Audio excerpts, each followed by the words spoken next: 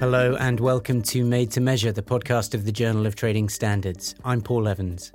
In this episode, we'll be examining the illicit trade in puppies, a problem which has grown over the past year as people sought to assuage the loneliness and isolation of lockdown.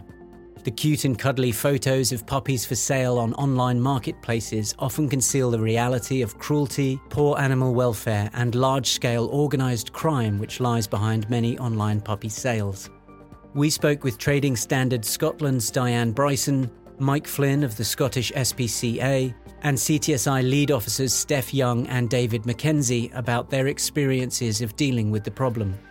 Their key message to consumers is to only buy from reputable dealers, and the key message to trading standards professionals is to be vigilant and creative in tackling this exploitative and cynical trade. We started things off by going around the table, or rather the Zoom window, and meeting each of the experts. My name's Diane Bryson. I work for the National Intelligence Unit for Trading Standards Scotland. And through intelligence analysis, we identify national issues which we will proactively tackle, and of course, one of which is the illicit trade in puppies. My name is Steph Young, and I am a team leader for the Animal Health and Welfare team within Staffordshire County Council. And alongside that, I'm the lead officer for Trading Standards, Chartered Trade Standards Institute for Animal Health and Welfare. I am Mike Flynn, Chief Superintendent of the Scottish SPCA. We deal with the welfare outcomes from the puppy trade and obviously target some of the bigger dealers and puppy farms that are in Scotland. Hi, my name's David McKenzie. I'm a Trading Standards Manager with the Highland Council in Scotland, and I also have a role as Lead Officer for E-Commerce with the Chartered Trading Standards Institute across the UK. Diane, I know that you and your team at TSS have been involved in cracking down on the illegal puppy trade. Could you give us some idea of the background to how it's come to your attention and what the scale of the problem is? For the past few years, Trading Standards Scotland have been involved in the tackling of the illicit trade in puppies. And as with other types of illicit crime, there's a known link between the illicit trade in pups and individuals involved in other types of serious and organised crime. So these include things like illegal drugs and money laundering and tax avoidance. So the current demand for dogs is outstripping the legitimate supply. And this has been exacerbated even more with COVID-19 and the lockdowns. So the marketplace has now become infiltrated with intensive breeding establishments, inappropriate rehoming, illegal importation, and unlicensed and undisclosed businesses. Over the past year, we have received probably over 300 intelligence reports across our intelligence database, Advice Direct Scotland, and from other partners, and these all relate to problems surrounding the illicit puppy trade. Animal welfare is the most documented complaint, with the majority referring to puppies being purchased by consumers and subsequently fallen ill with suspicions that the pup has probably been bred on a puppy farm.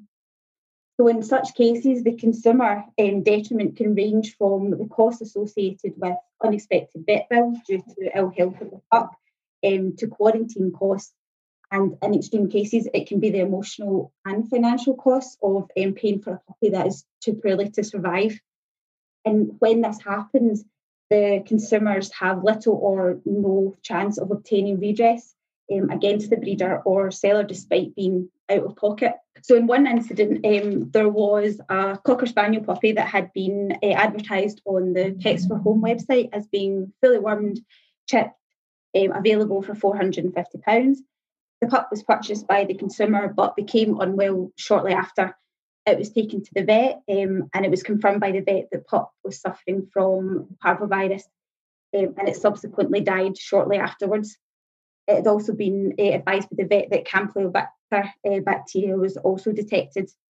So the consumer had incurred vet bills of over £1,800, and intelligence further provided that on social media, several other Cocker Spaniel pups had been sold by the same dealer. All had become ill with parvovirus, and on one other of occasions, the pup had died as well. And this is a pattern we're seeing constantly at the moment. But whilst animal health and welfare is not an issue coordinated by Trading Standards Scotland, there's many aspects of the trade that are covered by the consumer protection rights in the same way any other goods and services are. So misrepresentation is another key area that's been complained about.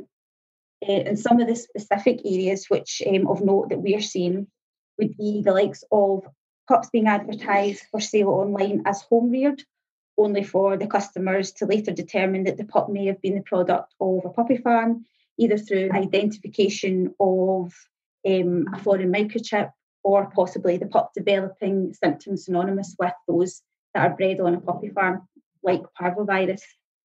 There's also puppies who have been advertised for sale online by unlicensed breeders or by breeders who falsely claim to be Kennel Club registered, misdescription of the breed of the dog being sold, sellers claiming pups have received their first vaccinations or been microchipped when they haven't, sellers failing to inform consumers that they are actually traders rather than a private seller.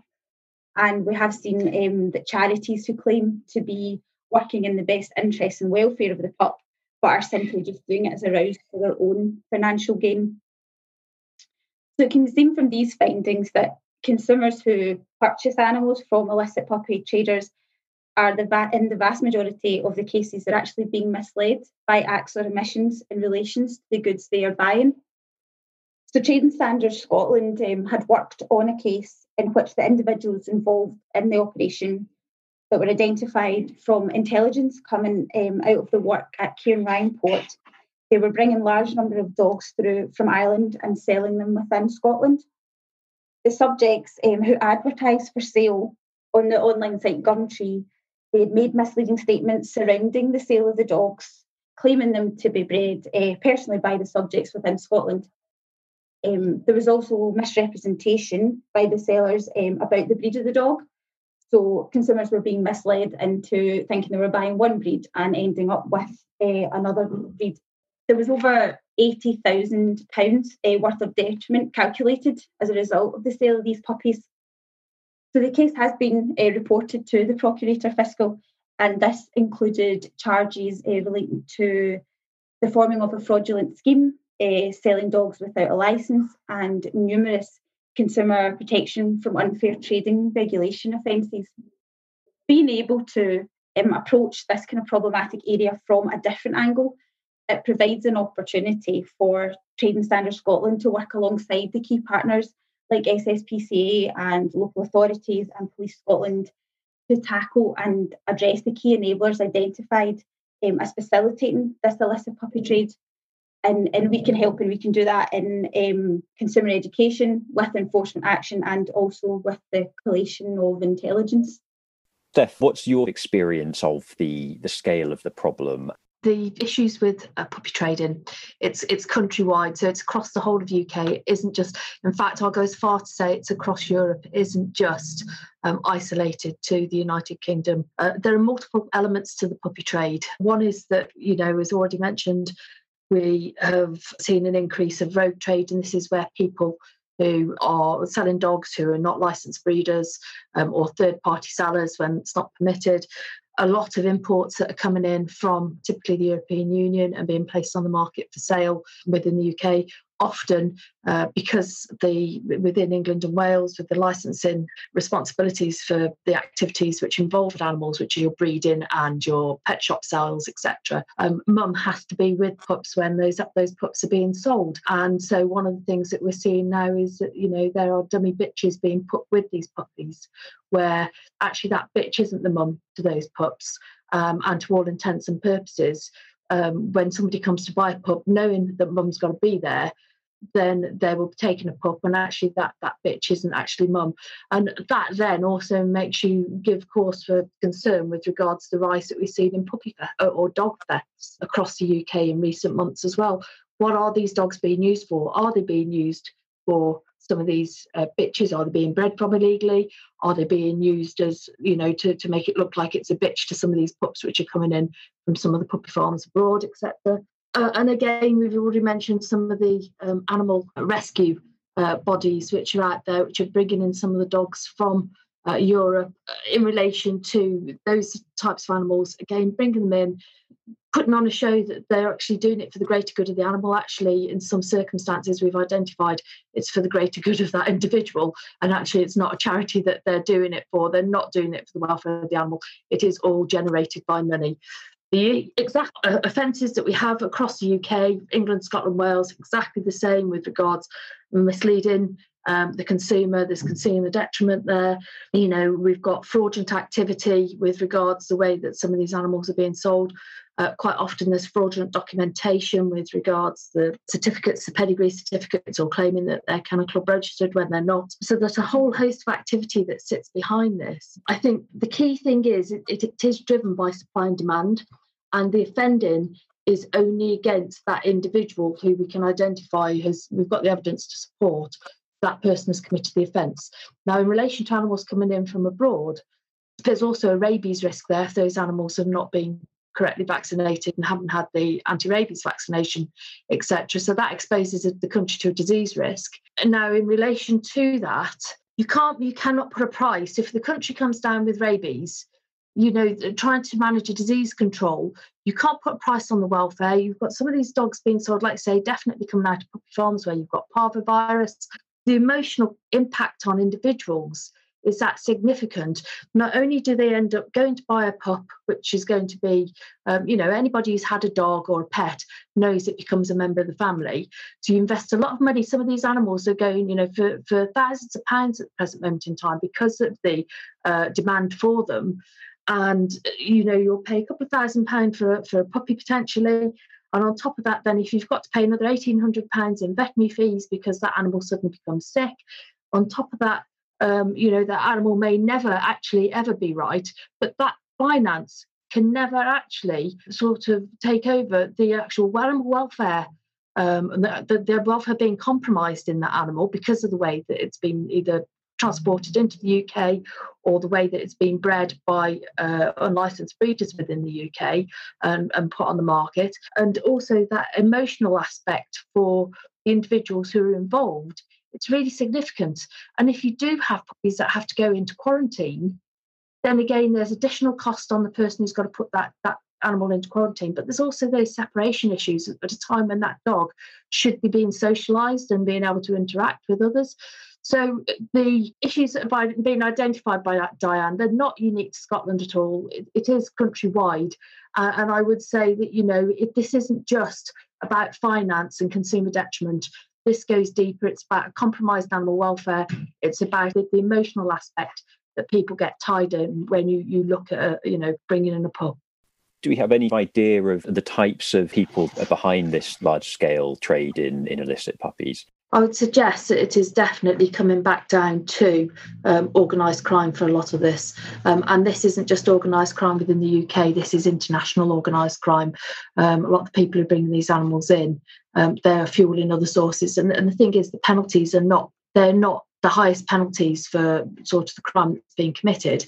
It's a high value product that's been bought in, placed on the market with a very low value penalty. And the only way you can really stop some of this is either look at the way that the offences are drafted and actually look to try and place better responsibility on the individuals who are going out to obviously fuel this demand, to say stop and think, and there's got to be responsibility put on them in relation to where they're obtaining these dogs from. And you look at things like proceeds of crime and start to take people to account through the finances. David, most of these puppy sales are being made online, and obviously over the last 12 months or so, there's been a huge surge in online retail across the board. Can you speak to what's driven that rise in online retail beyond the COVID situation? Yeah, I think it's pretty widely recognised that, that COVID has seen a massive increase in e-commerce. But I think it's no more than accelerating an existing trend. We've seen this over many, many years really now. Different ways of measuring this, but I think it's up to a third increase in less than a year that we've seen since COVID struck, if you like. So this is something that's here to stay, and it's a bigger and bigger percentage of the retail market. It's a worldwide phenomenon. It's happening in countries that have a mature e-commerce market, and countries that don't.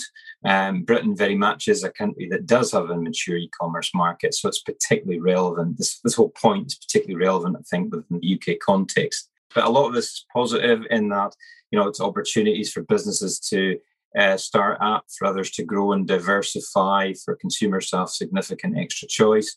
So there are mostly positives. But as with any other mode of selling, when, with the very significant increase in e-commerce recently, it intensifies the problems that do exist in relation to that form of selling, such as, for example, what's already been touched upon here, real organised criminals taking advantage of some of the elements of e-commerce to their advantage, such as the potential anonymity of the individual seller who's processing the sale, of the remoteness, the physical remoteness between the buyer and the seller, and that can be really difficult if things start going wrong with the sale and so on and so forth. I think a key theme in this, and I say this across all kinds of different conversations in different market areas, but it's relevant to this conversation as well, and it's about what has been termed the collaborative economy. Now, this term is used. It's always used to refer to the likes of Uber and Airbnb and these new sort of technologies and approaches, and it does apply to them. I would also apply it to the big e-marketplaces like Amazon and eBay, but it also other types of online platform that enables selling in any way. And so we're looking at social media like Facebook and Instagram. We're looking at Gumtree, and so on, many others as well. The point is, the theme is this massive increase in the possibility and the ease of selling things by any particular individual, be they well-meaning but inexperienced seller who's trying to do the best, or if it's criminals, or if it's legitimate traders or whoever. That opportunities are so expanded now from what they used to be. The sorts of platforms that, if you like, introduce the buyer and seller but don't actually enable the purchase to be made, such as the social media platforms and Gumtree and so on, they very much do present the opportunity to further this particular trade. I think the first thing to say is identifying and locating the seller. You don't always know who the seller is or where they are. But also, even if you can make progress along that, interaction with them can be difficult because it's not entirely clear who they are and where they are. Second point I would make would be the need for assistance from the platform operators, which can be good, not always as instant, as immediate as we would like. I also think an important, very current point on this is that Brexit may make this more difficult in the future. It seems to me that the Consumer Protection Cooperation Partnership, the consumer protection arm of the EU, with the countries coming together, the big mega platforms in particular were taking heed of those conversations with the CPC, and I'm not sure how effective we're going to be out with that framework, but time will tell with that. And the third main point is this whole issue of, is the seller and trader business something very familiar to trading standards officers from time immemorial in terms of small ads and newspapers, and when does somebody selling a handful of cars, when does they go from being a private individual into being a trader? And it's a difficult assessment, and that is just so magnified now with these massively increased opportunities for this type of sales to be carried out online. Previously, it was a few small ads in the local newspaper or at the local supermarket on the board there, but now it's all over the place through all these different types of platforms that people are interacting with every day. Presumably, it's possible to tell if there's the same person or the same group of people putting up multiple adverts on different platforms or different sites, to the extent to which it's apparent that they're doing it as a business or an illicit operation. Yes, absolutely. And that can be legitimate, can't it? People can have something to sell. They want to do it right. They do it right. And these are the expanded opportunities we're looking at here. But as you say, if you've got somebody who hasn't got such good intentions, they may well use different phone numbers, different burner phones or whatever, different identities. It's so easy to create another email address for yourself. And they can easily hide behind that. And it's so labour intensive for local trading standards teams to try and monitor that over a period of time. It's almost impossible. So a key theme for me right across e-commerce, and relevant to this as well, is we absolutely do need cooperation from the platforms. We need to get them on board. We're talking about mega platforms based in California, but we're also talking about businesses based in the UK, especially in this particular trade where there's well-meaning and effective web operations that can enable legitimate sales of puppies to happen. But, they've got to be making the right checks on the sellers. As anybody who's enabling that kind of sales to be doing, we would certainly urge them to be making those checks on their sellers and prohibiting anybody who's dodgy in any way. And I think it's important that trading standards and other enforcers think about disruption techniques as well. That it's not just a case of doing a full investigation and getting all the information and tracking people down, reporting them, for prosecution. That is absolutely vital that we do that. But what I'm saying is, for some of the smaller scale cases, it may be appropriate to simply disrupt. And all these platforms have, report illegal non-compliance type forms on them and all that. And I don't see any problem with trading standard staff using them in the same way that a member of the public could use them. So I think we need to be versatile and we need to be creative in the way we deal with things, and we need to look at all the opportunities that are there. Mike, I'll come to you next. If you could sort of give us some idea of what you think has been driving the uptick in this problem over the past few years.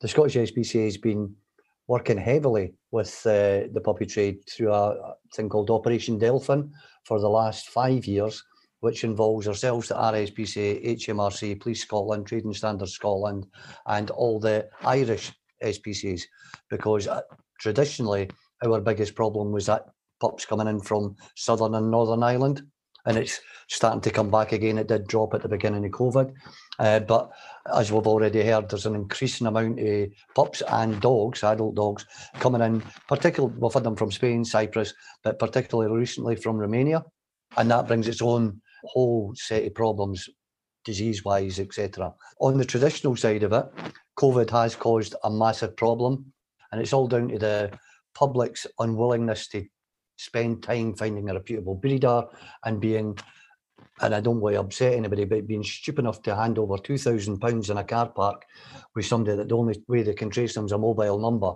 As you've already heard, a lot of the people we're dealing with, and we've got regular clients, shall I say, are using burner phones. They'll maybe sell 3 or 4 litters, that number's gone, so you'll never trace it. Or it's the IP address. You ever try and find out the location of an IP address, you're a far better person than me. Since December, we've seized over 150 pups from 2 jobs, and in the last month, about 20 from 5 different jobs in Glasgow, where certain people from Ireland are renting properties. So they're inviting people to a property, they're buying the pup, thinking they're going to a reputable place, I can tell with the address and all this kind of stuff. You go 3 days later, they're gone, they've only been there for 2 days. 2 of those jobs involved 2 brothers that we caught in different addresses 2 weeks apart. So it's already been highlighted that there is a huge link to small-time and large-scale organised crime. I think the last figures I got was that during COVID, we've had 157% increase in the amount of people complaining to us about welfare issues with pups. Nobody ever phones the SSPCA and says, I've spent £100, £5,000 and my pup's perfectly healthy and it's going to have a long life. They've all got welfare problems, and that can be physical, immediate physical, after 1-2 weeks, or if it is not physically ill and it's come from a puppy van, it'll probably be psychologically damaged, so that's when you get a lot of problems after 3 and 6 months.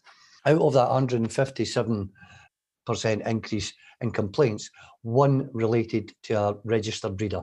And that breeder was very reputable. Their agreement is if you've got a problem with the dog, you come back to us and we'll sort it out. The person that complained to us didn't do that. Every other one of them was just purely for profit. I think what's already been highlighted, and people go, why are criminals getting into pups? If you're caught coming into Cairnryan with £20,000 worth of drugs, you are going to go to jail. You come in with £20,000 worth of pups, which is the exact same profit, you'll be lucky if you get a £500 fine, because you've saved them from some horrible place in Ireland and all this kind of stuff. We do get people coming in. We used to get them coming in with up to 100 pups at a time. They've been caught that many times. There's one family, 3 members of the family are coming over every second day with 5 or 6 pups, saying that, oh no, these are just for members of my family. But they come in and they can make £2,000 in 24 hours back, and then 2 days later they're back again. They're incredibly difficult to trace unless you actually catch them, because the majority of people that contact us have bought them off the internet. The pups have been delivered, and some of these people have been clever enough saying, oh, normally you could come to us, but because of COVID, we have to come to you. So people think, oh, I'm being duped. We've already heard that they're using fake brood bitches. So when you go to a premises, whether it's a real house or a rented house, a litter of West Highland pups, and there's a West Highland bitch, doesn't mean that bitch is the mother of those pups. And an easy way to tell that is you go towards the pups, the real mother will show interest in you. If it's no her pups, she'll not be interested. These people are only interested in cash. They prefer cash settlements because it's harder to trace. You're talking very, very clever people, and they've got no regard for you as the buyer. Once they've got your money, they're gone. We've had people getting death threats because they do know who sold it to them, and they've been told. We've had one man in court well over 2 years ago now who admitted in open court he had made 1.5 million in 18 months just selling pups. And he came from a different criminal past. So people really have to be aware and just stop the impulse buying. They see a pup, they think, oh, it's lovely, it's gorgeous. We've already heard about a lot of fake charities or people pretending to be charities, bringing in rescue dogs from Romania, allegedly from kill shelters. A lot of them aren't coming from kill shelters. They'll bring them in. Okay, they look cheap. The last one I saw, they'll deliver a dog for £260. And that's going to result in a prosecution because the dog should never have been transported in the first place. It was in horrendous condition. We've uncovered, I would say, dodgy vets. A lot of the certification that people are given is fake. You can get very good photocopies now of Kennel Club papers and that, but we've come across a lot of false veterinary certificates. A pile that came in from Ireland. Oh no, the dog was vaccinated. The vet didn't even exist. And a little bit of homework could have helped some people avoid being caught that way. One I've just found out the other week, I was researching something else. It's so simple. You see it on the website and there's a mobile number. Come out to that site, put that mobile number in, and if its number's being used to sell other pups, it'll highlight it. The one I was looking at was for a golden retriever pup in Shetland. The same number was being used to sell French bulldogs and papillons in London, Birmingham, Glasgow and Aberdeen. So that was obviously a fake, a total con, or a dealer that was dealing in it. So we're not asking people not to take on pets. If somebody makes a fortune selling perfectly healthy pups, you'll have our blessing. But just slow down and protect yourself. And the worst case I personally know of was a woman, the total cost was £7,000, £2,500 for an English bulldog, the old Winston Churchill type. Within 5 weeks, £4,500 vet fees, and the last vet bill was to put it to sleep because they just couldn't help it. Her biggest concern when she contacted us, her son will never want another pup. He had fallen in love with it and just watched it die. So there's many, many angles. People are getting conned out of money. There's so many trading standards offences going on. And Trading Standards Scotland and local authorities have been brilliant and they're doing everything they possibly can. But we're fighting against a increasing tide, and it's only because of the amount of money that's being made. Diane and Steph, could you perhaps tell us a bit about Lucy's Law? Lucy's Law basically is that there should be no third-party sellers of cats and dogs, basically. Now, we're talking about dogs in this instance because that's where the bigger problem is. It's with these puppies. So we shouldn't see anybody selling pups without a mum basically being with the pups. So that then has brought in problems. People are becoming more and more aware of Lucy's Law. Like you say, with COVID, that hasn't helped matters because we are aware of people sort of meeting along motorways to exchange money to take pups. And they said, oh, we've had to leave mum at home, etc. The law is quite clear. If you are having a pup, then mum should be with the pup. And that's not only Lucy's Law, but it's also within licensing of activities which involved animals, which includes breeding and pet sales. So it's outlawed, basically. If you are going to buy a pet dog, you've got to see it with mum. If you're going to buy an animal, you've got to get it from the breeder. Those third-party sales basically have been banned through Lucy's Law. And Diane, is that the case in Scotland as well? Has Lucy's Law been brought in there, or is there an equivalent? It's going to come in September, so it's not been implemented yet, but I think the law has been written, so it's hopefully going to come in September. There was just one kind of issue that maybe Steph will be able to elaborate better on, was a sort of loophole in it. So if you maybe own a pet shop, for example, in England, but you can also be licensed as a breeder, but potentially anywhere else. So you could be licensed in Ireland and own the pet shop in England, and then still be able to bring large shipments of puppies over. Because even though you would think it'd be somebody different supplying the pups, it's actually the same person because they own it and they license it. So what Lucy's Law was obviously trying to prevent is numerous breeding bitches and endless supply of pups. But because of this slight loophole, you could end up tripling the amount of breeding bitches you could have, and then there is this constant supply of pups again being available to the public. Yeah, there is that loophole, and that's something we do have to be mindful of. I think the other complication that we have within England as well, which is not so prevalent in Wales or Scotland, is that we have a number of two-tier authorities, where within those two-tier authorities, so for instance, county council, you've got the trading standards function within the county council, but the district councils basically have got environmental health, which have got the function for the licensing and the pet shops. And again, it's making sure, because of that, there's a crossover responsibility from a trading standards perspective. We're looking at obviously the consumer side and the animal health and welfare side, but the licensing aspect comes down to a district function. But you're absolutely right in relation to sort of Lucy's Law. They could be, have licenses as breeders outside of the UK and then bring them in basically to sell them. Yeah, that was highlighted in a expose by Private Eye last week under the heading Lucy's Flaw. And it is that loophole that they were warned about when they brought it in, that relates to an English breeder in England. But if you're breeding them in Wales and selling them in England, you didn't breed them in England. There's a danger with the new licensing legislation that Diane's mentioned. They're going to license rehoming activities. And we're concerned, and we've raised it with the government, that people will say, no, I'm not a breeder or anything, I'm acting as a rehomer. That was intended for the very few legitimate people that are bringing them in from abroad. So they didn't breed them or anything. But I can see that some of the people we deal with trying to use that as a loophole, and we're working with Scottish Government to try and close that before it's left open. David and Steph, I know that you're both on the CTSI Brexit think tank. Could you give us some idea of what the potential implications are of Brexit on this?